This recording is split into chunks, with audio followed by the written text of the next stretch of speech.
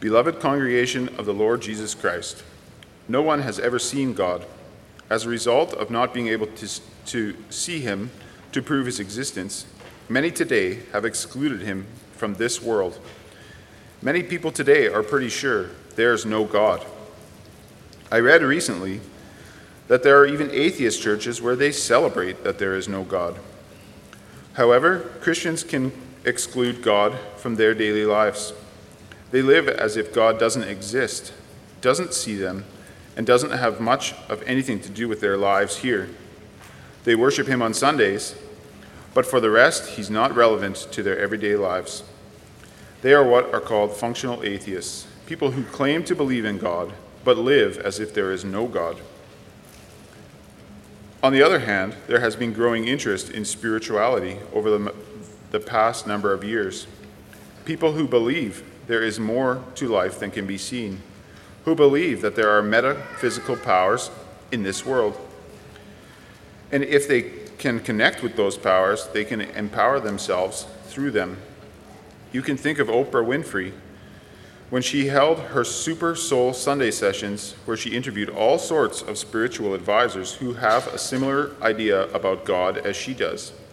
God is basically a spiritual energy inside you which you can tap into to make you happier in hard times. In the middle of this world, with all kinds of ideas about God, God's being or non-being, we listen this morning to the Bible. The Bible tells us that there is an almighty and glorious God, creator of heaven and earth, of all things visible and invisible. His understanding is far above our understanding. And yet he is also directly involved in this world and with you and me, and is even accessible to you and me. We see that message about God in our text, which is part of Solomon's prayer at the dedication of the temple in Jerusalem. I preach to you that text with this theme: there is no God like the God of Israel. We see Solomon express three things about God. Number one, he is great. Number two, he is involved. And number three, he is accessible. God is great. Solomon believed in the greatness of God. He had it made, Solomon did. He was a rich Middle Eastern king who governed his land wisely. He was known all over the world those days because of his wisdom. There was lots to eat and drink. His people were happy. It says in 1 Kings 4, verse 20, that Judah and Israel were as numerous as the sand by the sea in multitude, eating and drinking and rejoicing. Solomon had built strong walls around Jerusalem and beautiful palaces and buildings in the city. With Solomon, we find ourselves at the absolute climax of Israel's development. God's purpose for Israel seemed to be coming to a wonderful fulfillment. Through that nation, God showed the whole world what a gracious and glorious God he is. It looks as if it cannot get any better. And the best thing of all is that King Solomon hadn't forgotten the Lord, the God of Israel. He still wanted to serve and glorify him as a redeemer of Israel. That's why he also wanted to build a beautiful temple for God. He wanted everyone to know that Israel's king, not Israel's king, but Israel's God, is above all. He is the real king of Israel, who lives among his people. He is the reason for Israel's peace and prosperity. Well, the Lord, Israel's true king, took up residence in that beautiful temple which Solomon had built. When the ark of God was placed in the inner room of that temple, in the most holy place, a cloud filled the temple, and the priests could no longer conduct their task because of that cloud. The glory of the Lord had filled the house of the Lord, it says in chapter 8, verse 11.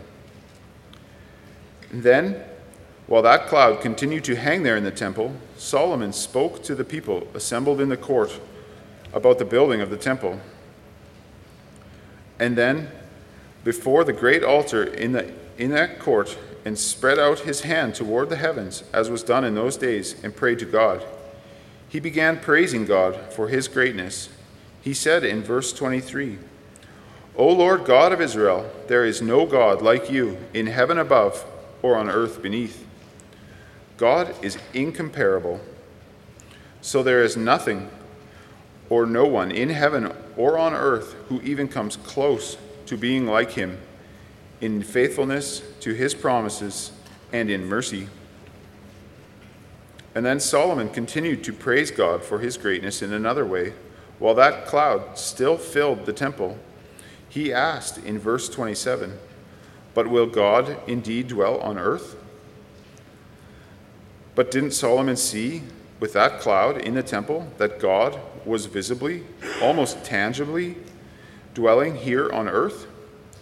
Didn't he see how God had taken up residence in that temple there in Jerusalem? How could he question that God lived there at that time? But Solomon wasn't questioning God at all. No, his prayer shows a deep, deep respect and love for God. Solomon was wise. He knew who God is. God is so great, so full of glory and majesty, that he cannot be shut up in a building. Yes, the temple Solomon built was a beautiful building.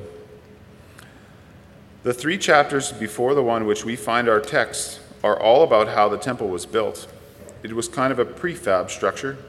Everything was made to fit exactly together beforehand, and it was built of huge stones and covered on the inside with cedar wood, carved with angels, and covered with gold.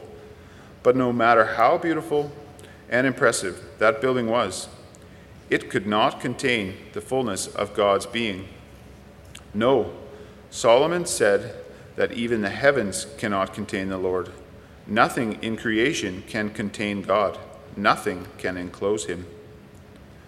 See, the pagans around Israel had temples for their gods.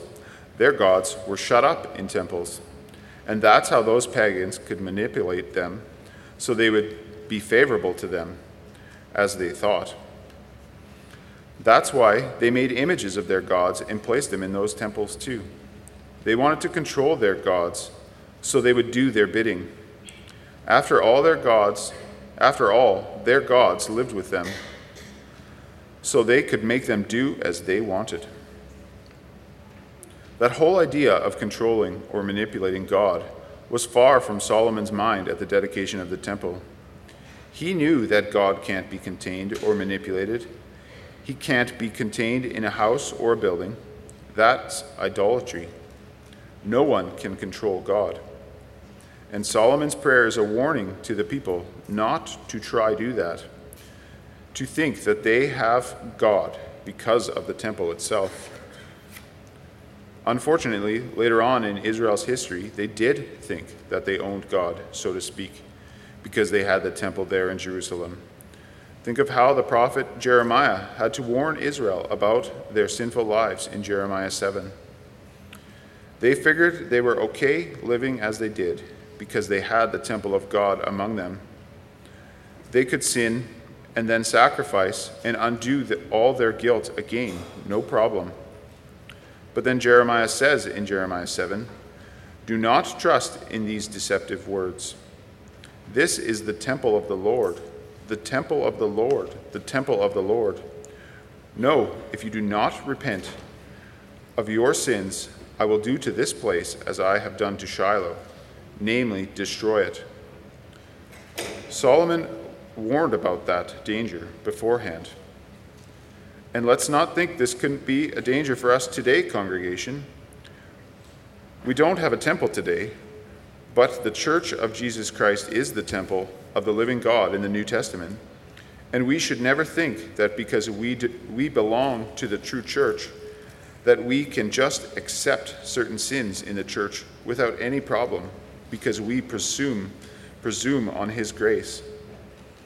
If that's how we think, remember how the Lord Jesus warned the church at Ephesus that unless they repented and changed, that he would remove their lampstand from its place. No, God dwells with those who have humble and contrite hearts. Congregation, also today, we need to remember that earth and heaven can't contain our God. He can't be put in a box, so to speak.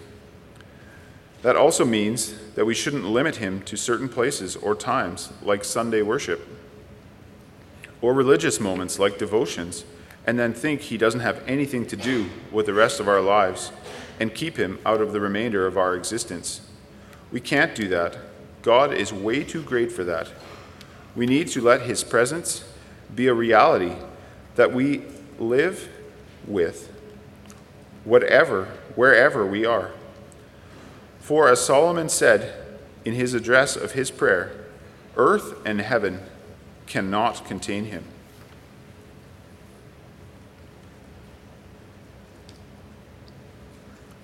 We come to the second part. Israel's God is involved. So the God of the covenant is great, but that greatness could also mean that people think he's so mighty and glorious that he's too far above this world to be involved with it and the people in it. How could we, finite people, come into contact with such a great and glorious God? He can seem so vague and distant and so otherworldly. Can there be a link between our small being and his great being? Do I have anything to do with God, and does he have anything to do with me? Is God really involved with my life here? Well, the Bible is very clear about the existence of God. This God made heaven and earth and everything in them, everything that exists, visible and invisible. He is the origin of life, also your life and my life. He is holy and exalted. But the Bible tells us that he made contact with people here on earth. He spoke with Adam and Eve after the fall. He promised in love to work salvation for sinners who seek him. In the Old Testament, his love went out in particular to his covenant people Israel. He freed them from Egypt and showed the whole world he is mighty to save his people as he promised. And his wisdom and majesty and faithfulness became visible in Solomon's kingship. He gave Solomon the task to build him a house in Jerusalem, a beautiful temple. That temple was a wonderful link between God and his people Israel. In that temple, as that cloud filled it at the dedication of the temple showed, heaven and earth came together. And then in particular, in the most holy place, where the ark stood with its mercy seat, where the blood of atonement was sprinkled every time again, that God came among his people was something very, very special. In other words, God, as it were, took the risk that the people of Israel might think they could contain him in that temple in order to try and manipulate him. Nevertheless, he still promised at that time that's where he wanted to live among his people, that his name would dwell there in that physical place here on earth. And that's also why Solomon said in his prayer that the people could ask him whatever they needed to continue to live as his people. Listen again to what Solomon prayed for instance, in verses 37 through 40. If there is famine in the land, if there is pestilence, or blight, or mildew, or locust, or caterpillar, if their enemy besieges them in the land at their gates, whatever plague, whatever sickness there is, whatever prayer, whatever plea is made by any man, or by all the people Israel, each knowing the affliction of his own heart, and stretching out his hand toward this house, then hear in heaven your dwelling place, and forgive, and act and render to each whose heart you know, according to all his ways. For you only know the hearts of all the children of mankind, that they may fear you all the days that you live in the land that you gave to our fathers. Wonderful, isn't it, that you could ask God to help you in any trouble? You could lay it before him by praying in the direction of the temple. There was a link between God and his people centered on that temple in Jerusalem. and on the work of atonement that went on in that temple. That's where heaven and earth came together, and that's where God's attention was focused. Solomon prayed in verse 29 that his eyes would be open to that temple day and night. In other words, there in that temple, the gate of heaven was open for the people 24/7, always. God would listen to his people in mercy and love. But now there's a problem, isn't there? That temple no longer exists. All that happens on that mountain in Jerusalem today is conflict between Jews and Muslims. There's a huge Muslim mosque instead of a temple on that hill where God said his name would live forever. The Old Testament temple project was a failure, we could say. Think of how the people in Jesus' day went about with that temple yet. They had made God's house a place of buying and selling, a house of merchandise, as we read in John 2, a place to make profit from the worship of God, a place to manipulate God to their advantage, and God didn't allow that to continue. Only a few short decades later, God sent the Romans to destroy that temple. But what about now? Is there no link between heaven and earth now that the temple is gone? Has God now drawn away from this earth and returned to heaven? No. Thanks to the Lord, we know the gospel of Jesus Christ, and Jesus spoke of his own body as the temple. People tried to destroy that temple and Jesus' body by nailing it to the cross, but they failed. After 3 days, Jesus rose from the dead. He ascended into heaven. Jesus Christ now lives, and his body is a living temple with God. In him, heaven and earth come together now. We pray toward heaven in the name of Jesus. Then God listens to us.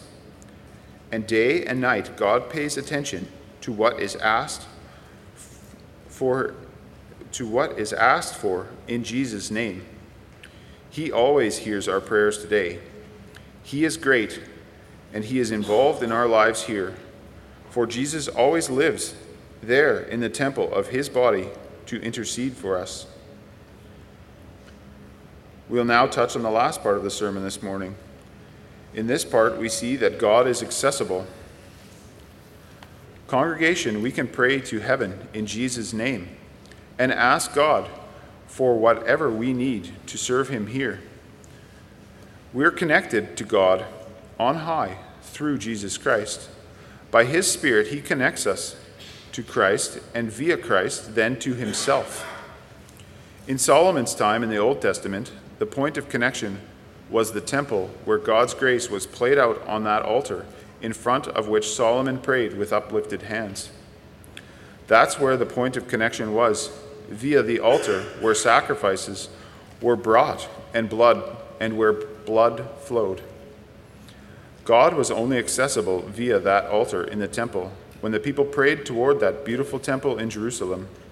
And from Solomon's prayer, the people of Israel could know that if they prayed from the heart towards God's dwelling place there, he would hear.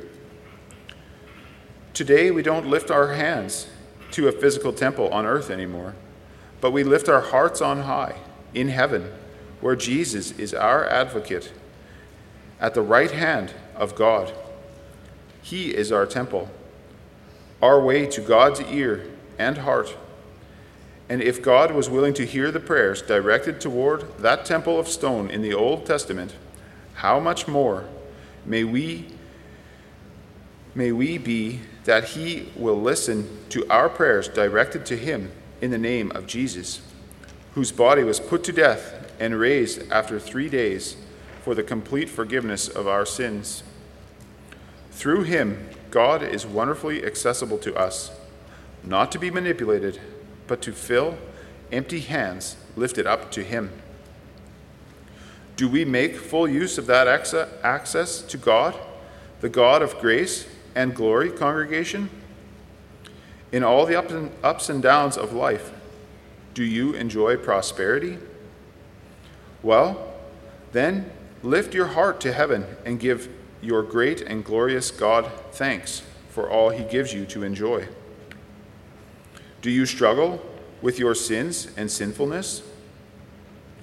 Well, do you dare to confess your sins to him by name and plead for forgiveness for Christ's sake and for his Spirit to live a new life? Do you deal with sorrow or loneliness? Lift up your heart to heaven where Christ is and talk to God. Ask for his help and comfort. Do you make daily use of God's accessibility in your life? There is a link between heaven and earth, between you and God. That link is Jesus Christ. And God waits day and night, 24/7, for you to entrust yourself to him every time again. As James writes in James 4, verse 8, draw near to God, and he will draw near to you. Amen. Let us again praise God at this time with the singing of hymn 42, stanzas 1, 2, and 3, standing if you are able.